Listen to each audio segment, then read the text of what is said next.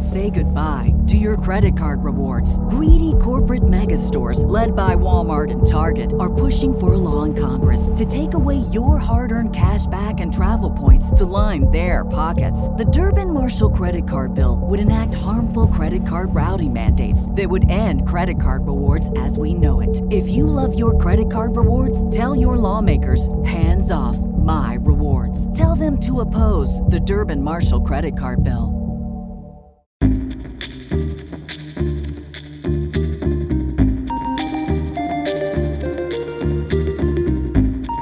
Hey guys, I'm Ray Belli, and this is Words for Granted, a podcast that looks at how words change over time.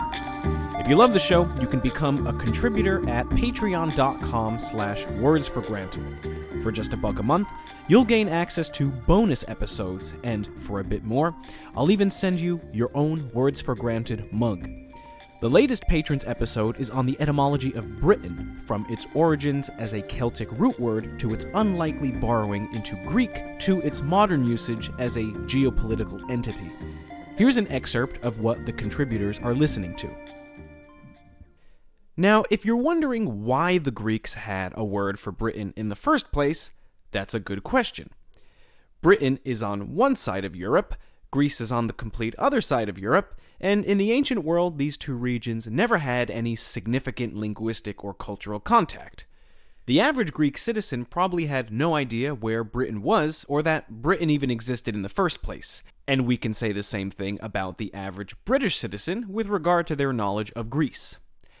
If anything, we would expect the Greek word for Britain to have been borrowed from Latin, not the other way around, since the Latin-speaking Romans were the ones who invaded and occupied the British Isle. Well, even though the average ancient Greek would have been clueless about Britain, there was one particular Greek who wasn't clueless about Britain. That Greek was named Pythias, and that's because Pythias actually went to Britain.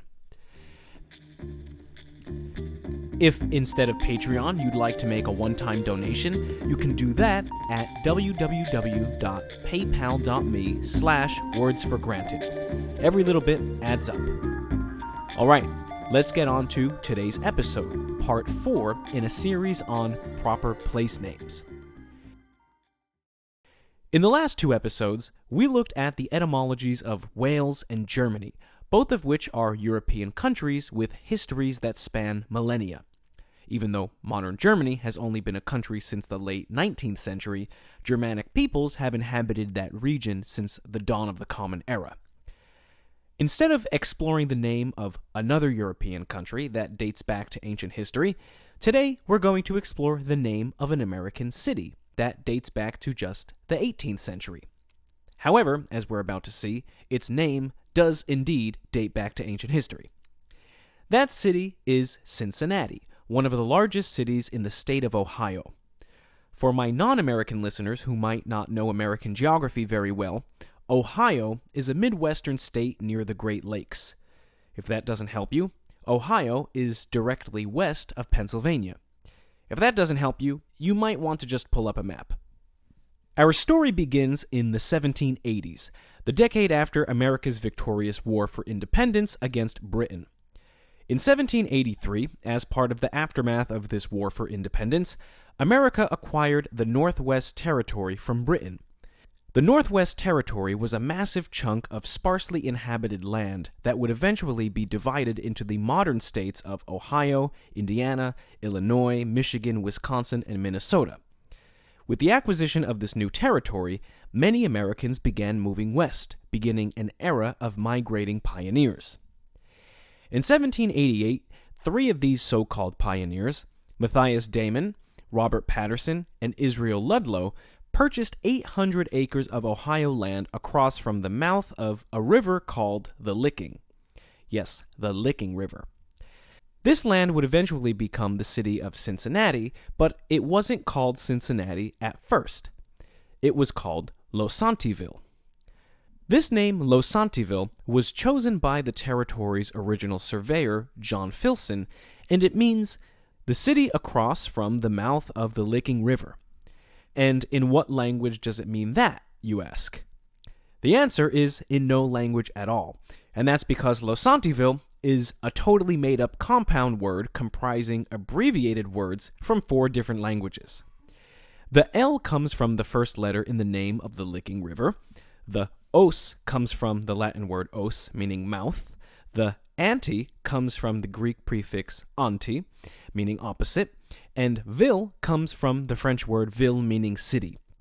So what we get is the city across from the mouth of the Licking River. I'm sure Mr. Filson felt wonderfully clever when he came up with that one. But in spite of however clever Mr. Filson may have felt, his made-up compound name didn't last very long.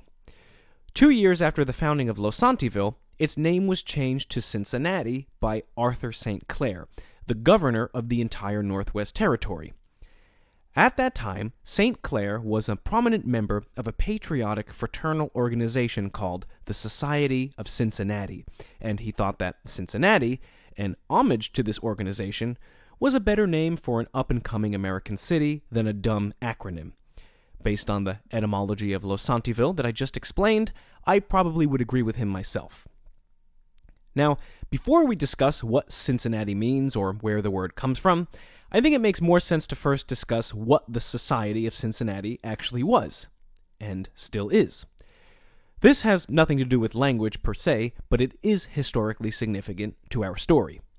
The Society of Cincinnati was founded by Henry Knox in 1783. Henry Knox was a military officer in the Continental Army, the army that fought for independence against Britain, and later became the first United States Secretary of War. So, a pretty impressive guy in his day. The Society of Cincinnati was formed as a fraternity for anyone who served at least 3 years in the Continental Army. Since the Continental Army comprised both American and French soldiers, the Society of Cincinnati was ordained in France as well. According to the Society's own manifesto, it was founded in order to 1. Preserve the rights so dearly won, 2. Promote the union of the states, and 3. Assist members in need, their widows, and their orphans. Today, the Society exists as a non-profit dedicated to the promotion of the ideals of its founders, and membership is passed down to the oldest son of descendants of those who fought in the Revolutionary War. So, now that we know what the Society of Cincinnati is all about, what does Cincinnati mean? Cincinnati is the plural form of the Latin name Cincinnatus. In other words, the Society of Cincinnati is literally the Society of Cincinnatuses. So, who was the original Cincinnatus? According to Roman sources, Lucius Quintus Cincinnatus was a Roman statesman, military leader, and temporarily elected dictator who lived from 519 to 430 BCE. In Latin, his name would have been pronounced Cincinnatus with hard C's, but since the name is more familiar in the English language in its anglicized form with soft C's, I'm going to stick with that pronunciation over the course of this episode. Many scholars, and even some ancient Romans, such as Cicero, have speculated that the story of Cincinnatus is a legendary fabrication that never actually happened, or at least not in the version of the story that has come down to us, but as it pertains to our narrative today, the facticity of Cincinnatus' life doesn't really matter. Whether or not Cincinnatus was real, the story of his life has been an inspiration for various cultures in various historical time periods since it was first recorded by the Roman historian Livy in the 50s BCE. With that said, I'm going to tell the Cincinnatus story without bogging down every line by saying, according to legend, or allegedly this and allegedly that. For our purposes in this podcast, Cincinnatus actually lived. During Cincinnatus' life, Rome was still a republic. It had yet to come under the dictatorship of Julius Caesar and transform into an empire. American revolutionary figures were obsessed with the Roman Republic as a model of political virtue, and among the most virtuous figures from this era was Cincinnatus. This makes the city of Cincinnati the first commemorative place name in this miniseries. If you listen to episode 59, which was the general overview of this miniseries, you may recall that the commemoration of important historical individuals and ideals is a common source of place names. Well, the name of Cincinnati commemorates both a historical individual and cultural idealism in one. If we consider the life and times of Cincinnatus through the lens of 18th century American idealism, I think it'll become clear why these revolutionary fighters found Cincinnatus, a Roman statesman who had been dead for millennia, such an inspiration. During the prime of his life, Cincinnatus served in both the Roman government as a consul and the Roman military as a distinguished general. After a domino effect of unfortunate events involving a violent son, he lost much of his wealth and was resigned to a life of plowing a small plot of land. In 458 BCE, Rome was under attack by a neighboring Italian tribe called the Aequi, and the Aequi were winning the fight. The Roman army was under the leadership of incapable consuls, so in an act of last resort desperation, the old Cincinnatus was approached and offered the position of Magister Populi, or military dictator. A Magister Populi was elected only during states of emergency, and although their rule only lasted for 6 months, during those 6 months, they had complete control of the state. Whereas a man of lesser virtue might have salivated over the opportunity to gain complete dictatorial control over his country, especially if that man's life were reduced to rural physical labor, Cincinnatus was reluctant to seize the reins of Rome, wary of the implications of absolute power. It took a lot of convincing to get Cincinnatus to leave his farm, and when he did, it was on behalf of the welfare of the Republic, not of his own reputation or personal gains. He asked for blessings from the gods, gathered up all the city's men of military age, set out to the battlefield, and led Rome to a quick victory over the Aequi. Within 15 days of his ascension to the most powerful position in Rome, literally its dictator, Cincinnatus gave up his power and returned to the rugged agrarian life of plowing his small plot of land. In doing so, he became an eternal symbol of Roman Republican virtues: agrarianism, patriotism, and selflessness. These virtues are encapsulated in the Society of Cincinnati's Latin motto, Omnia reliquit servare rem publicam. Translated into English, it means, he gave up everything to serve the Republic. Whether or not the story of Cincinnatus' life is true, it couldn't be any more different from that of the later Roman Julius Caesar, whose power-hungry ego led to his self-appointment of dictator of Rome. So, what does this ancient story, perhaps mythical in nature, have to do with the American Revolution? After the War for Independence was won, many Americans saw parallels between the lives of Cincinnatus and George Washington. In late 18th century literature and art, Washington is often called by epithets such as the American Cincinnatus, the New Cincinnatus, and the Cincinnatus of the West.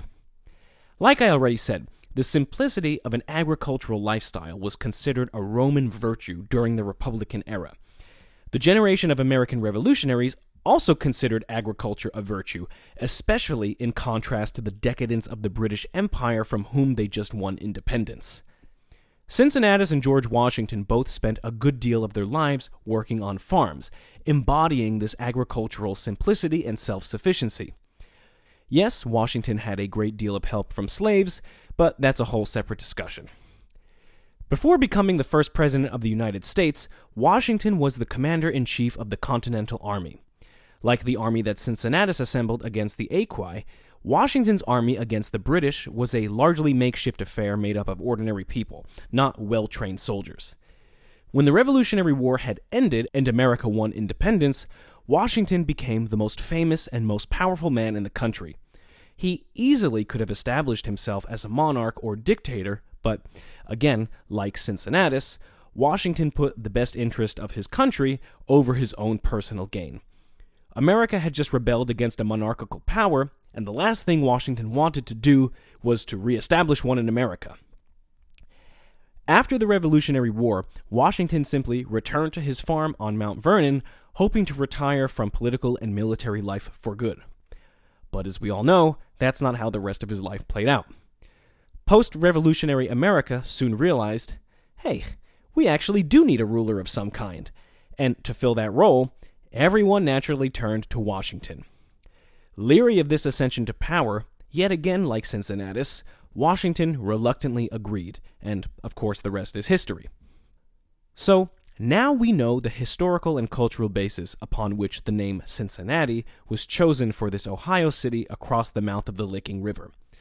But what about the etymology of the word Cincinnatus itself? Sure, it's the name of a historical figure, but what did that name mean? In Latin, Cincinnatus literally meant curly-haired. Recall that Cincinnatus's full name was Lucius Quintus Cincinnatus, where Cincinnatus is the last of these three names. In the Roman system of personal names, this third name was called a cognomen, and it usually reflected a person's attributes such as their appearance, habits, or occupation. You can think of the cognomen as an ancient nickname that was officially incorporated into a person's name. Today, we actually refer to many famous ancient Romans by their cognomen, not their first names, or what we would consider to be their first names. Caesar, Cicero, Catullus, Agricola, and of course Cincinnatus are just a few examples of Romans who have been remembered by history by their cognomens. Alright, that's it for this one. I hope you loved it. Again, if you want to support the show, head over to patreon.com/wordsforgranted. You can find me on Facebook and Twitter as Words for Granted, and if you want to contact me directly, the email for the show is wordsforgranted@gmail.com. Alright, have a great day. I'll talk to you next time here at Words for Granted.